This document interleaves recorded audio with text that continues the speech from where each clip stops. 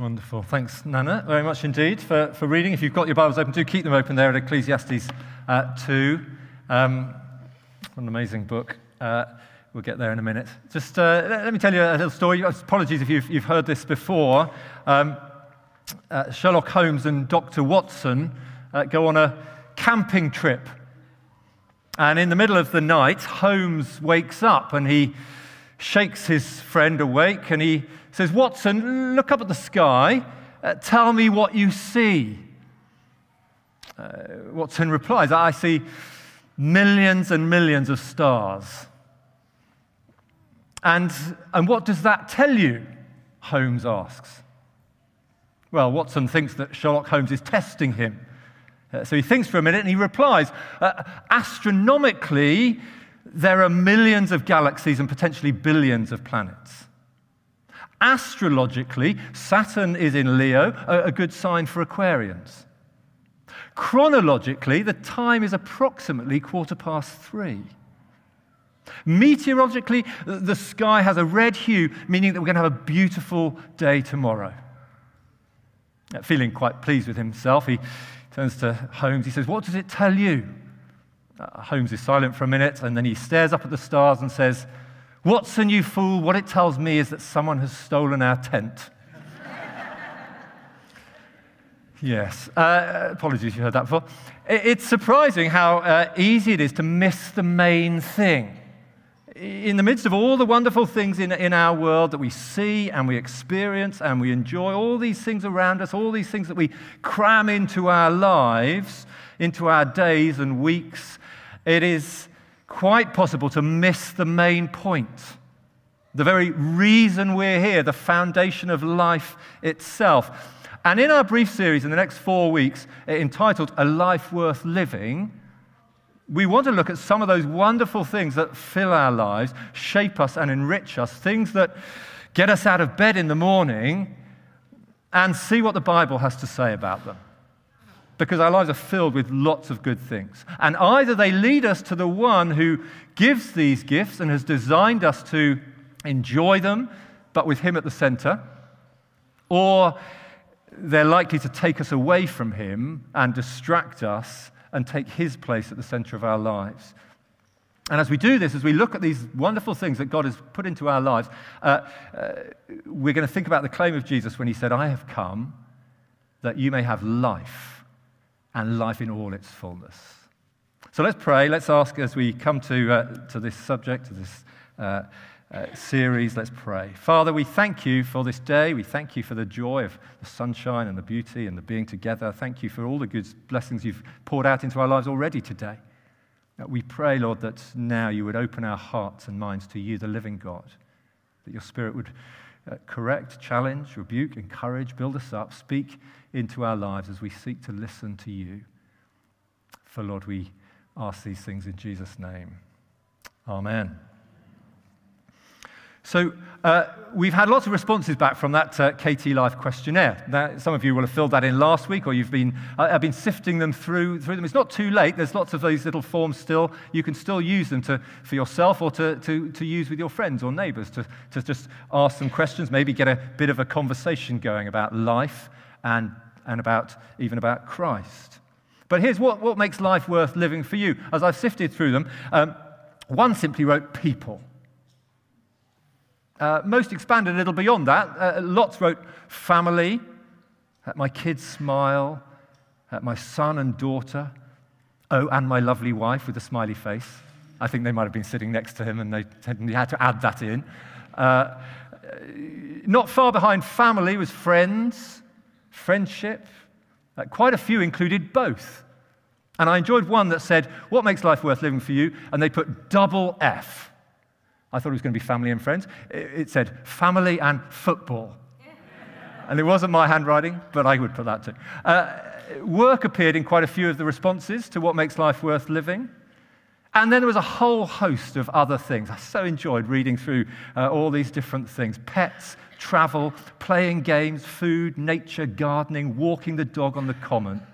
Holidays, doing puzzles, flowers, music, takeaways, ice cream, singing in my car, sleep, dumplings, Ariana Grande, dancing, baking, running, the seaside, my cats, video games, Lego, art, and of course, chocolate. What a list. I mean, that's just a few of them. I mean, I just so enjoyed reading through. So many listed things that make life worth living. And in the coming weeks, we're going to be thinking about family and about work and about friendship. But today, we're going to take some of that long list and look at the topic of pleasure.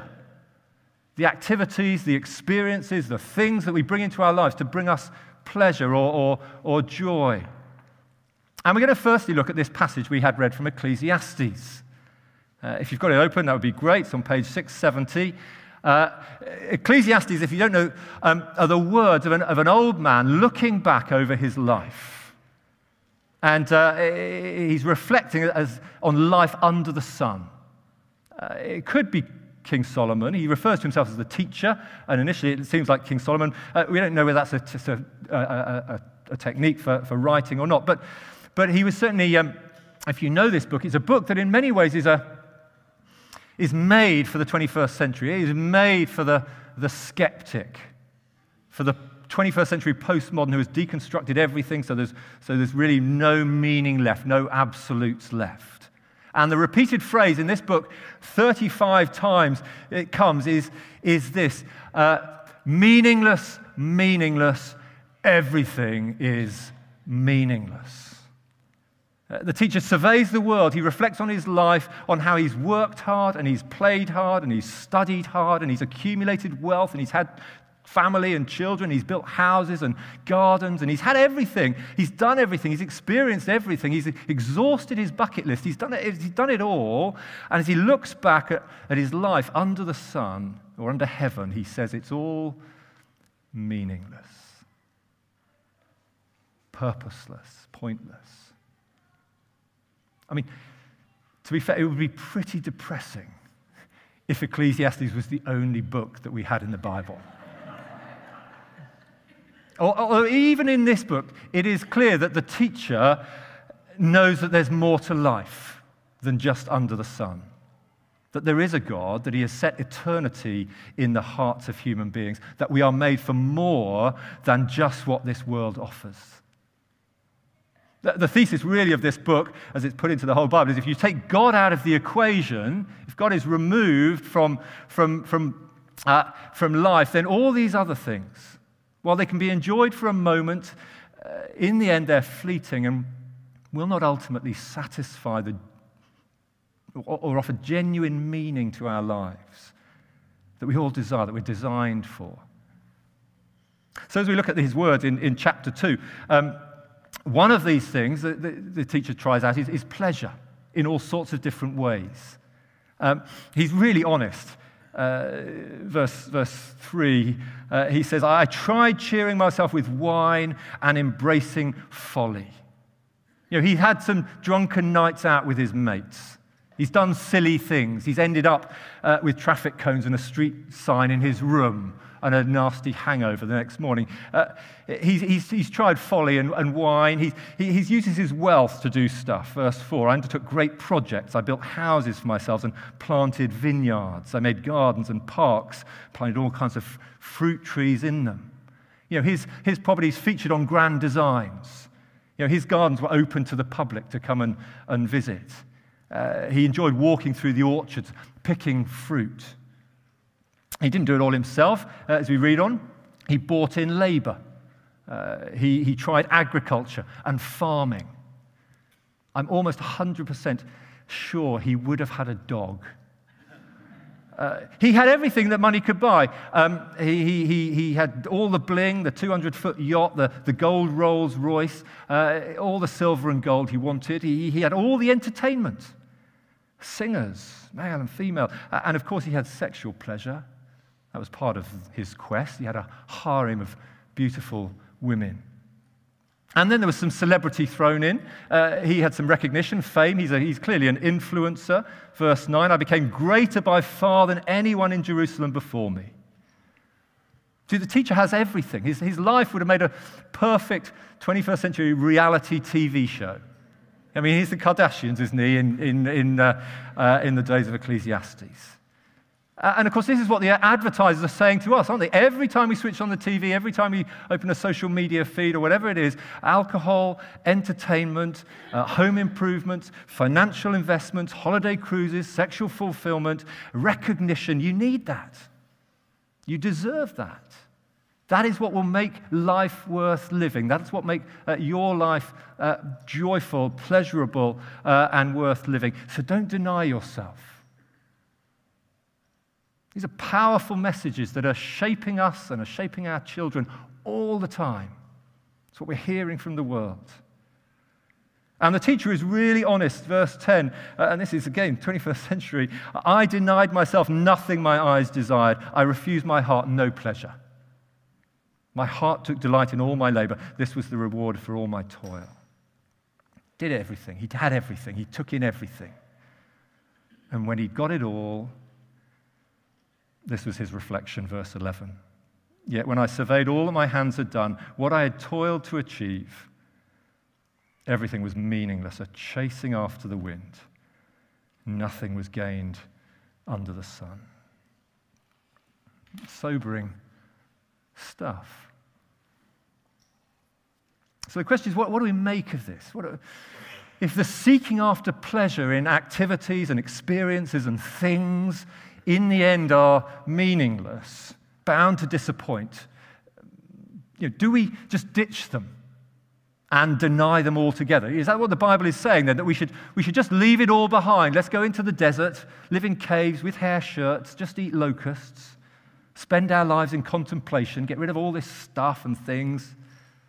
I mean, that may have been what Simon Stylites chose, a Christian monk from Syria in the 4th century AD, who sat on the top of a pillar for 37 years. I don't know if he got piles, but anyway, that's what he did. Is that what we're supposed to do? We're also supposed to retreat, deny ourselves, get rid of all our material and spiritual stuff, stop seeking just... I mean, I don't think that is what the Bible teaches about God's creation, about the things of this world, about what God wants for our lives. I think we can say 3 things in the light of Ecclesiastes and in the light of the rest of Scripture about how we should approach life and approach pleasure and approach these things that bring us pleasure. For me, I'm thinking football. For you, it might be fashion or food or films or flying off on holiday to the sun, whatever it is that particularly gets you up in the morning. How are we to respond to these things that we have? Well, look, here's the first thing. These are not snappy little titles, I'm afraid. Firstly, we're to receive and enjoy God's good gifts with thanksgiving. So give glory to God. Right at the beginning of the Bible, if you know your Bible, we discover that creation is good. On each day of creation, God sees what he's made and he says, that is good. Until the 6th day, when he creates the animal world and mankind in his own image. And what did he say? He says this is very good. That this is his creation. We are given the privilege of enjoying a good world, a world that God has made. We're given the privilege of stewarding it, cultivating it, developing it, enjoying it. That is human beings' privilege and responsibility. And in the Garden of Eden, do you remember, he gives to Adam and Eve the fruit of every tree. Hundreds of trees in the garden. He gives them every tree you can eat from, he says. What a generous God he is. He wants his people to enjoy living in his world. Except for one tree, just to remind them that he's God, it's his world, not theirs. That's an amazing, generous God. So God gives us a good world. He gives us human beings the joy and privilege of enjoying his world. We're not to be ascetics, not to wear hair shirts or sit up a pole.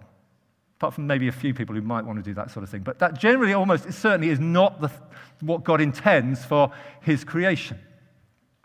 And then when we look at Jesus, of course, the perfect human being, the archetypal example of humanity, what do we see? We see a man who enjoyed life.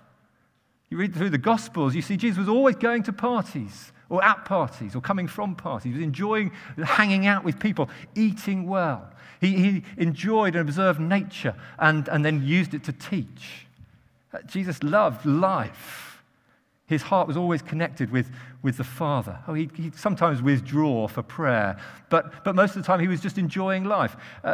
He was certainly no ascetic. In fact, he was accused, wasn't he, by the Pharisees of being a drunkard and a glutton because he spent time with those who ate and drank and had meals and so on. And his disciples didn't fast. So, there have always been those within the Stoic traditions, within and outside the church, who want to deny the goodness of material things. Often they've been shaped by Plato, by that idea that material stuff is bad and spiritual stuff is good. That's not biblical. And Paul warns Timothy about those who follow deceiving spirits. He says this, these people forbid people to marry, order them to abstain from certain foods which God created to be received with thanksgiving by those who believe and who know the truth. For everything God created is good, and nothing is to be rejected if it is received with thanksgiving. So is pleasure wrong? Not at all. Is enjoyment of the things of this world wrong? No, not at all. But those things that we enjoy are to be received with thanksgiving, recognizing the giver of the gifts. So counting your blessings, not taking them for granted, the good things that we have, is so important, recognizing the giver of the gifts. Giving thanks regularly at the start and end of each day, such an important practice for every Christian. Jesus, remember, took bread, he gave thanks. The very simple act of pausing and saying grace, saying a prayer of thanksgiving before a meal, it's just so fundamental to life, to Christian life, just reminding ourselves of the goodness of God, that these things we enjoy are from him. If it's a family meal table, it models thankfulness to your children. Now, maybe not possible even to do that if you're in a mixed home where not everyone is Christian, but you can still pause in your own heart and give thanks. I discovered in Lent one of the great joys of fasting was breaking the fast and offering real thanks in a special way for the gift of food. So here's principle number one. When it comes to pleasure, we're to enjoy God's good gifts with thanksgiving. Give him the glory. Here's the second. We're to enjoy God's gifts, but not to turn good things into God things. Not to turn good things into God things, because that becomes idolatry. If Genesis 1 and 2 reminds us of God's good creation, that we have so many good things, he's a generous God who loves us to enjoy his world, when we get to Genesis 3, of course, we're reminded of mankind's propensity to snatch at the good gifts for ourselves and to push God out of the picture. Remember, God says, you're free to eat of any tree in the garden. Hundreds of them. Pleasing to the eye, good for food. Just the one tree not to eat from. Because that's the one they can't take their eyes off. That's the one they're tempted by the serpent to distrust, to disbelieve God's word. And because that looks good for food and is pleasing to the eye, it's shiny, it attracts them, it draws them in. And because it's desirable for gaining wisdom, they think, have that, that'll sort life out. I'll be able to discern good and evil. I'll be able to know everything. First Eve, then Adam, take and eat. And from that moment, everything goes wrong. There's an insatiable appetite for more. Human beings exchange the glory of the immortal God for images made to look like mortal human beings. The history of humanity in the Bible and beyond the Bible, of course, up to modern days, is a tendency towards idolatry, towards making created things and then worshipping them. Often making good things into God things. In Moses' day, it was a golden calf. Nothing wrong with a golden calf. Calves were wonderful, but they made it and they worshipped it. In the days of the kings of Israel, it was Asherah poles and Canaan deities. In our day, we worship at the online retailer or the football stadium or the nightclub or the beach, pursuing pleasure in place of God as we take those things for granted, as we take them for ourselves. And as sin enters the world, as God is pushed to the margins, these good things become God things. They become more important than God himself. So, our homes and our gardens, they are a blessing from God, but we know they can consume us. They can consume time and money and lead to pride if we're not careful. Good food and drink are such a blessing, but can easily lead to gluttony or to obsessional dieting and if we're not careful. Travel and holidays, they are a blessing from God that many in other parts of the world, of course, don't enjoy like we do, but holidays can become what we live for, especially if work is hard. It's easy to find ourselves setting our hearts on these things instead of holding them loosely as gifts from God. So beware idolatry. I think it can sneak up on us, take hold of us pretty easily and pretty quickly. The New Testament talks more about worldliness than idolatry. You're being consumed by the things of the world rather than the things of God. These good things, they're supposed to point us to a generous God, and we turn our hearts to him in thanksgiving, but they become ends in themselves, and so they become what we live for. And so here's the sort of tricky practical question, isn't it? How much then is okay? To be enjoying God's gifts. How much, but not sliding into idolatry? Do you have that sort of question in your mind? Can I have an extension on my house? And if so, how big can it be? Should I watch football, and how many games am I allowed to watch? Says the person who's been to Wembley and to the Etihad in 1 week and watched a game midweek. 3 games. Anyway, well, how many? Is that idolatry? Possibly. How many holidays would constitute idolatry? What am I allowed to pay for a bottle of wine? How many episodes of the latest box set should I watch in one sitting? When does a good thing become a God thing? And in many ways, it would be so much easier, wouldn't it, to have a rule book? It would be so much easier. 15 square meters, 1 full game plus highlights, 3 trips a year, £20, 3 or 4 episodes, depending on how long they are. If we had all the sort of specific rules, we could tick the box and say, yeah, okay, it's not idolatry, it's just enjoyment. But you see, God is not a legalist. He is not a legalist. We spend most of our time trying to be legalists. He is not. He doesn't want us to be rule-keeping because he wants our hearts. He wants us to bow before him. He wants us to give us, what he does, he gives us Christian freedom in these areas. But in everything, we need to submit it to him. So it'll be different for each person here. But in all these good things, he wants us to ask him what he wants for us, especially in the big decisions. And we talk to other Christian people. That's why it's really good having Christian friends or being in a Christian small group where you can talk about some of these ideas and think, well, what is right? What would be wrong? And it'll be different for different people. How can we enjoy these good things without them letting them become God things? So I say we should be a bit suspicious of ourselves. Jeremiah says the heart is deceitful above all things. So I'm sure we'll be able to convince ourselves that it's not idolatry. So let's be a bit suspicious, but we don't want to get ensnared. We don't want, we want to hold our ambitions. We want to hold our desires. We want to hold our possessions. We want to hold our bucket list in loose hands. Giving it to God, seeking after him above all else. And that's the third final principle as we draw towards a close. We are to find our greatest joy and eternal pleasure in God himself. So above all things, pursue Jesus.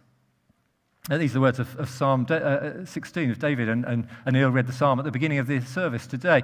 You make known to me the path of life. You will fill me with joy in your presence, with eternal pleasures at your right hand. David knows that it's only as he walks God's path will he fully discover true joy and pleasure that will last forever.